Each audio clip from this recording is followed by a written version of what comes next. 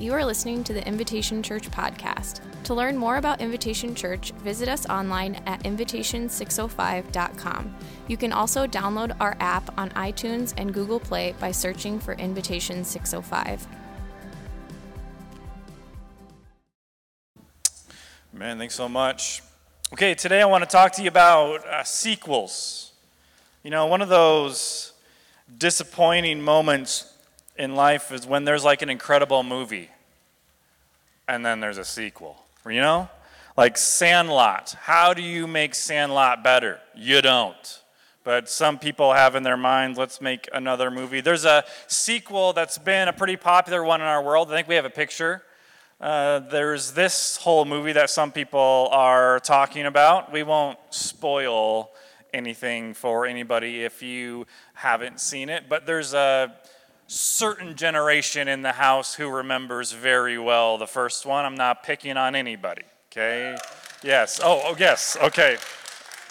You know, and then there's a bit of a sequel, and this time the sequel is actually decent. It's actually pretty good. And as we come to the scriptures, we're going to be in the book of Acts for like the next 10 months. And what we need to understand about the book of Acts is it's written by the same person who wrote the Gospel of Luke.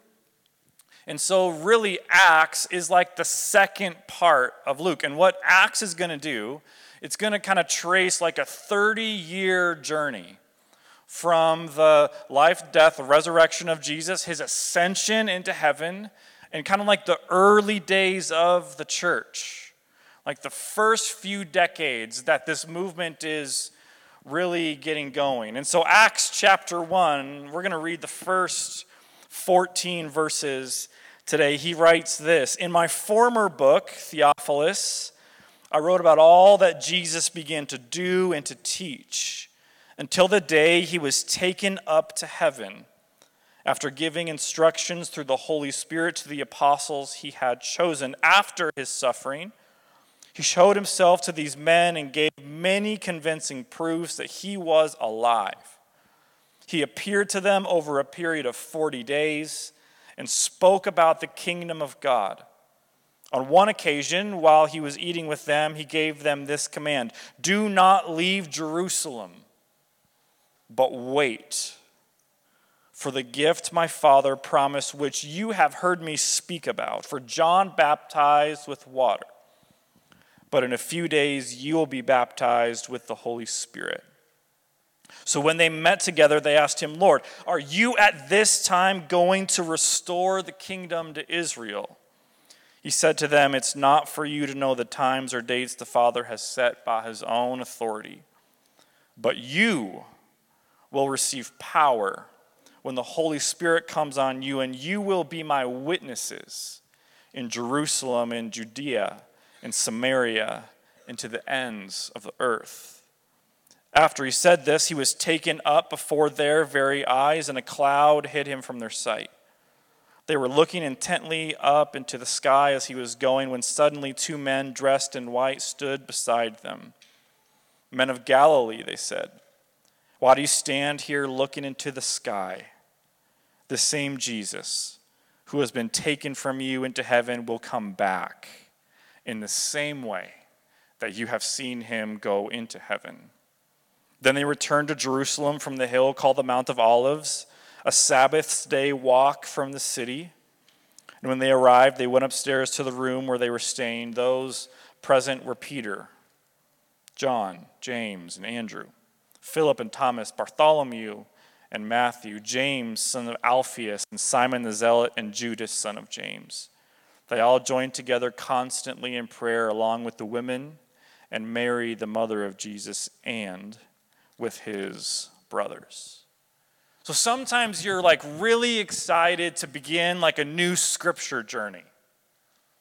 You know, like you have a Bible, maybe you even have a new Bible. Maybe you were like so excited about a new scripture journey that you ordered a new Bible, brand new, never been written in, never placed a cup on top so there's a ring, like there's like no wear and tear, brand new. Then maybe you even went so far and you bought a journal and maybe some new pens You got a blue pen and a green pen and a red pen and a purple pen.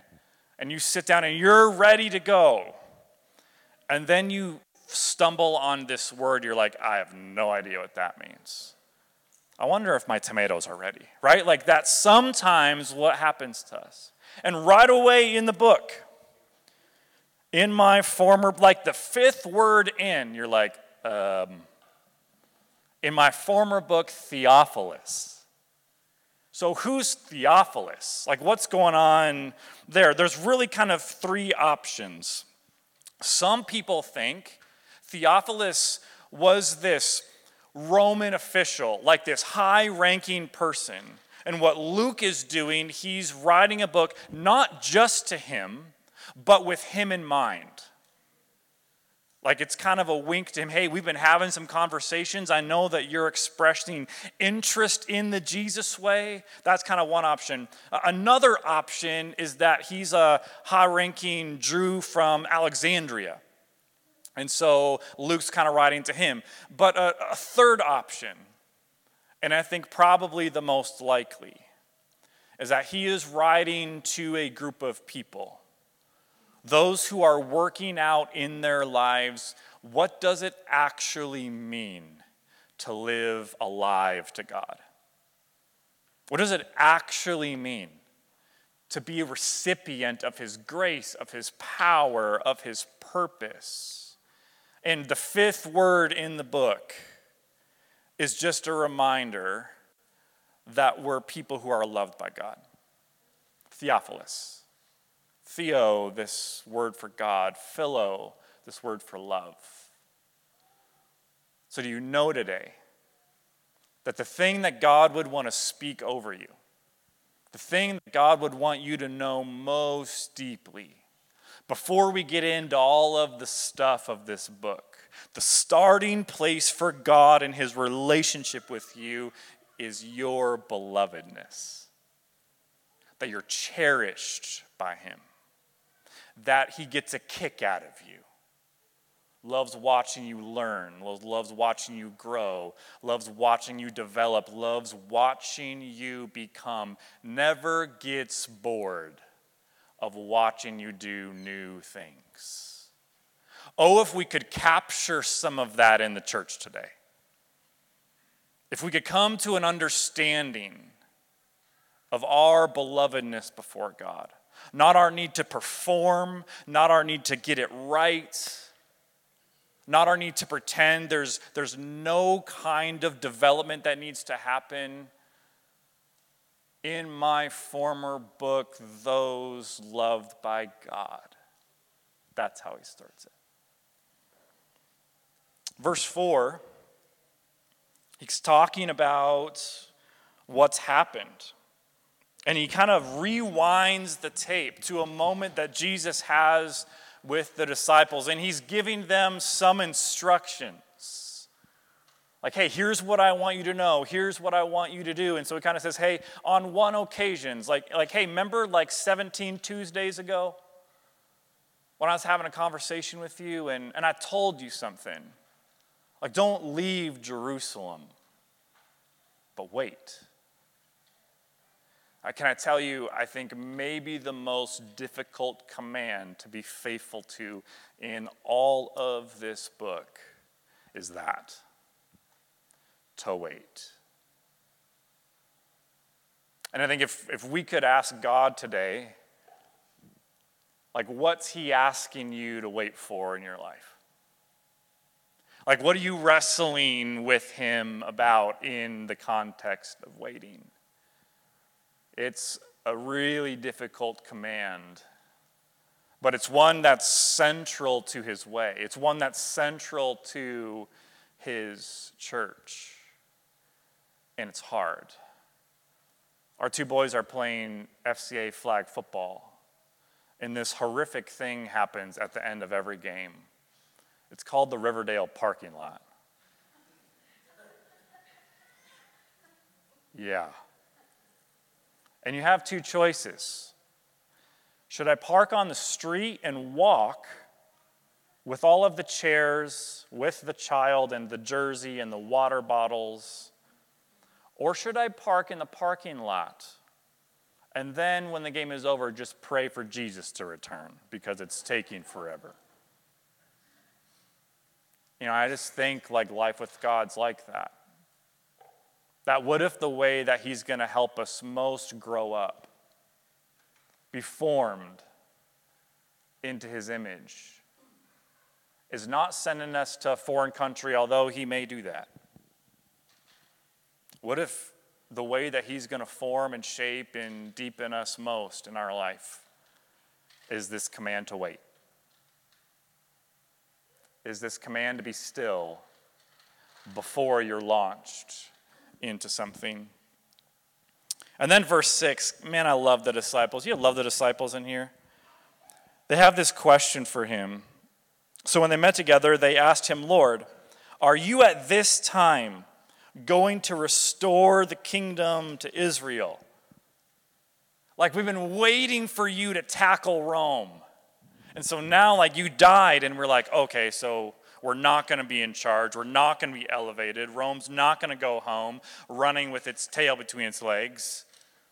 But now that you've been raised to life, now that you punched back, now that you kicked death in the teeth, now that you pushed back sin and hell and the evil one, like is the plan for you to overtake, like are we back on track? Like did we make it through the road construction zone? And now we're on this path toward burying Rome and elevating Israel.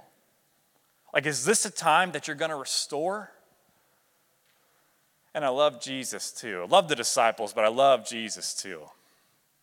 He just kind of stiff arms that moment and says, hey, when that happens, when I come and I bury every lie, when I come and I put to death every curse, when I bring heaven on earth, you're not going to need an email. You're not going to need a notification. You're not going to need to check your phone to know, is this the time? If you've ever been, something we love doing around Thanksgiving time is we love watching the Macy's Day Thanksgiving Parade. And, you just don't really, if you could imagine yourself being there, shivering. I always watch those people in New York City, and they've been there since 3 a.m., and they're like 4 hours in, and they're like, maybe this wasn't such a great decision. They just look so cold. But then there's this moment the parade starts, and nobody watching this parade is like, well, is this thing, like, has it started yet? It's obvious that it has. And Jesus doesn't want the disciples to get tripped up about the when of things. Because when it happens, when his grace crashes into planet Earth, and when he buries all of the lies, all of the evil, you're not going to wonder if this is the time. You're going to know this is the time. But in between the times, but that's what life is, right? How do we live in between the times? How do we operate in between the goalposts for the football people in the house today? Jesus has a job for the disciples. Jesus has a job for those who have given their lives to Jesus. Jesus has a job for all of the beloved ones. And it's this. It's that Jesus would be extended to new regions. It's that the way of Jesus would not stay put. It's that there would be evidence that Jesus has been extended into a new place. Can I take you with me to the moment when a family gets a new jar of peanut butter? And you open up the jar of peanut butter, and there's evidence that this jar has been opened, and that there's been some people who have broken the seal, you don't have to wonder. And sometimes I wonder if in the American church, a way that we could grow up is that there would be evidence that the way of Jesus has been extended into a new region, into a new place. That in the same way there's evidence of all of the knife that swirled and all of the crackers and the sandwiches and all of that. You don't have to wonder. Like, has this thing been opened? It's obvious.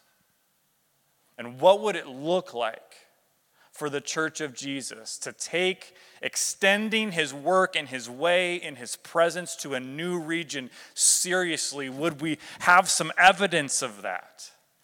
Not just talking about it, not just giving lip service to Jesus being extended, but actually putting some feet to that, putting some heart to that, putting some desire for that, because that's how we live in between the times.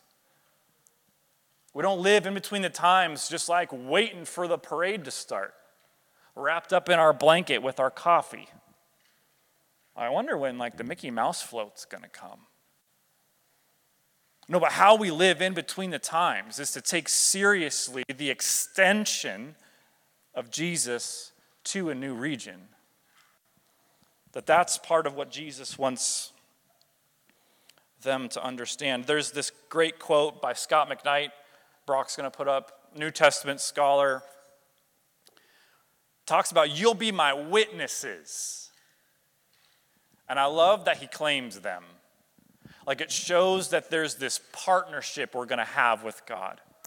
You're going to be my witnesses. What's a witness? He says, Scott McKnight, someone who on the basis of experience verbally testifies to one's own experience and testifies by how one lives, even to the point of death. So a witness is not just someone who speaks. A witness is someone who lives. A witness is someone who works out in their life what they have proclaimed. And so I made this little graph to kind of show this a little bit. So when you look at the life of Jesus, you kind of have this circle in his testimony and his witnessing to who God is. So you see that his words interpret the works that he does. So he heals people. He eats with people you're not supposed to eat with. He's going around surprising the religious establishment. And he has also some words. So it's not that he's just going around doing all of these things. I have some people who live in my house. And every night after work, I come back to these people. And I do things in the home. We clean and we cook and we play and we have conversation. Can I tell you, they're not going to know that I love them just because I came back. Just because it just means work is over and I got to go somewhere. But can I tell you, when I tell them I love you, I think you are so great. I think you're so creative. I think you're so fun. Those words interpret the way that I show up for them. Those words help them interpret the making the sandwiches and the washing that shirt again because we want to wear it just one more time. But then there's another part that the stuff, the works, the deeds, the way that I show up in the house authenticates the words. So makes the words mean something, gives the works some teeth. And so I'm not just coming home at night saying, hey, I love you. And not having any kind of evidence of that love. Do you see how powerful we see this in Jesus? That his words, the stuff that he says, interprets the stuff that he does, and the stuff that he does authenticates, reveals, illustrates, displays his words. This is what it means to be a witness.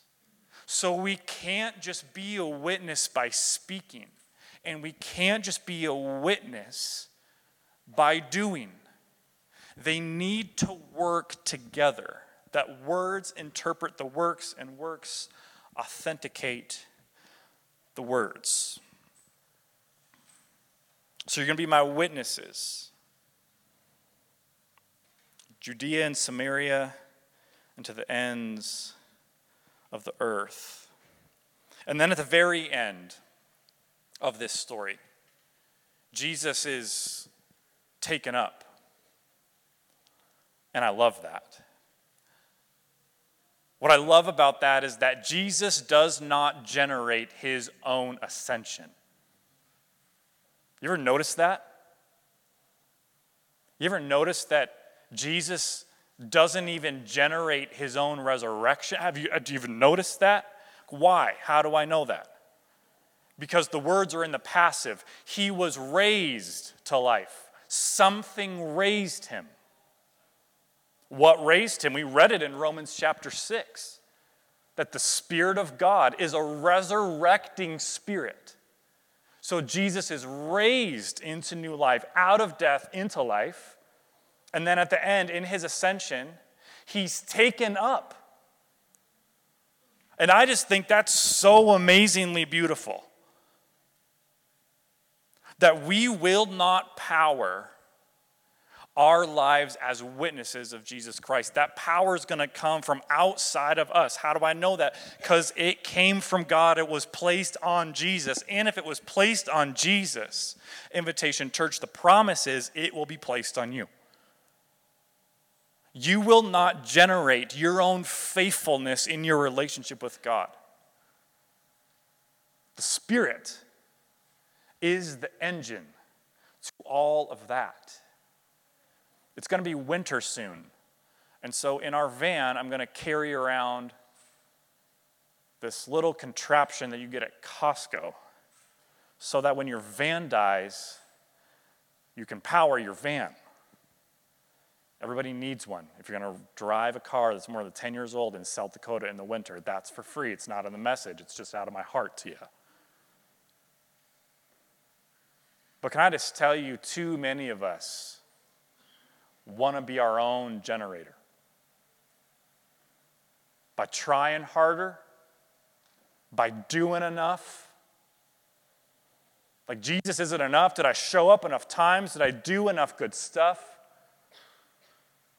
And I just think he wants to say to us, if you're not going to generate the ascension of Jesus and you're not going to generate faithfulness in your life with God, so be a witness. Allow the works, the stuff you do, interpret what you say, and allow the stuff that you say to give teeth to your words. So I love that first thing, that Jesus doesn't generate his own ascension. The next thing that I love is that there's this baton of prophetic power that gets passed. So in the scriptures, Moses dies, and he passes the baton to this man named Joshua. And then there's another prophet named Elijah, and he goes to be with God. So he passes the baton to Elisha, and this is happening again. That Jesus ascends, he's taken up into heaven. Why? So that the Spirit of God can descend on his people. So it can cover them. So it can define them.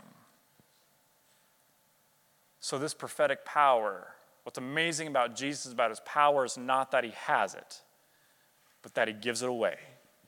I want to invite the band up as we close today. Here's the warning in the narrative. And it comes kind of towards the end. It's in verse 11. This is the warning. Men of Galilee, they said, why do you stand here looking into the sky? Church, I just want you to hear that it's possible to live your life like that. The warnings, don't let your head get caught in the clouds. Like, when is this going to happen? When's this going to happen? Is this the time you're going to bury Rome and elevate Israel? Don't get caught with your head in the clouds. Because the angels promised the disciples, hey, in the same way he was taken up, he's going to return. And he's going to redeem, and he's going to restore, and he's going to repair all of this stuff. And you're not going to have to wonder if it's the time, because it's going to be obvious. Because you're going to have a Mickey Mouse over your head that's more than 10 feet tall, more than 20 feet tall, more than 30 feet tall. So you're going to know, wow, this is the time. You're going to experience that moment when Jesus returns. You're not going to have to ask your best friend, is this the time that has come for Jesus to restore all things? It's just going to be obvious. I don't want to have my head caught in the clouds so that I miss all of the things that God has set before me for me to receive, for me to extend. I don't want to miss it, and I don't want us to miss it. Dallas Willard, I'm going to put that quote up for me, Brock, once wrote this. He's got this amazing book called The Divine Conspiracy. And he writes this: as a disciple of Jesus, I'm learning from Jesus to live my life as he would live my life if he were I. So just like hang there. Let your spiritual taste buds just like chill for a second. As a disciple of Jesus, I'm learning from Jesus to live my life as he would live my life if he were I. I'm not necessarily learning to do everything that he did. That's where a lot of people get caught. Well, it would be impossible for me to live like Jesus. Like what would Jesus do? That's a silly question. Because of course I'm never going to be able to do the stuff that he did. That's not the question. But I'm learning how to do everything I do in the manner that he did all that he did. That's what it means to be a witness. Not to do everything that Jesus did. It's already been done. Thank you, Jesus. It is finished. Tetelestai. But what's not finished is the stuff that he has set before us. So it's not to do all the stuff that Jesus did. It's to do the stuff that we've been called to do, not in the manner of Dave, in the manner of Margaret, in the manner of Samuel. What other names don't we have here this morning? But in the manner of Jesus. To parent in the manner of Jesus, to teach in the manner of Jesus, to show up at work in the manner of Jesus, to engage in the spiritual community in the manner of Jesus, with his heart and with his pace and with his values. Not to try to do all the stuff that he did, but to do the stuff in the manner that he did. I don't know if anybody in the house is excited about Acts, but I am. That's just part 1. We got like 40 more to go. Let's pray. Jesus, we're grateful today for your love and your grace and your kindness and your power, and for the way that you're at work in the world, and for your invitation on our lives to keep company with you, to announce the good news of the kingdom, to have your name and your power extended into new regions. And Lord God, we do look forward to the day of your return, but we're not getting caught with our heads in the clouds and missing all of the 1,000 ways you're showing up around us and among us. So God, would you help us to live according to your way, to do what we've been called to do in the manner that you did what you were called to do. In Jesus' name and for Jesus' name, we pray. Okay, I'm going to go outside. I got to get changed. We're going to do some baptisms out there. And we're going to do one more closing song. So Chad, I'm going to kick you out of here. And Matt, I'm going to kick you out of here. They're going to help me. We're going to throw one more 5-gallon bucket of boiling water in that water. And then we'll baptize a couple kiddos. I would invite you to stick around. It's going to be 10 minutes. So if you can handle 10 minutes before you go eat, I sure would love for you to join us out in the parking lot. Not for a fight, but for a baptism. Would you stand? We're going to sing one more together. Thank you so much for joining us on the Invitation Church podcast. I want to encourage you to take the message that you just heard and receive every part of it. Every promise from God, every declaration of His great love for you, every word of hope, every reminder that you have been made for more. Allow what you've heard to take root in your soul, to allow Jesus to do the deep work that only He can do. I also want to encourage you to be part of what we are doing here at Invitation as we invite people to live the way of Jesus. Go to the app and become a regular giver, an investor in the story that God is writing in this place. Also, if you found the message meaningful, we'd love to have you share it with someone else as you partner with us in carrying the message beyond the walls of the church. I want to thank you for being here with us. Grace and peace.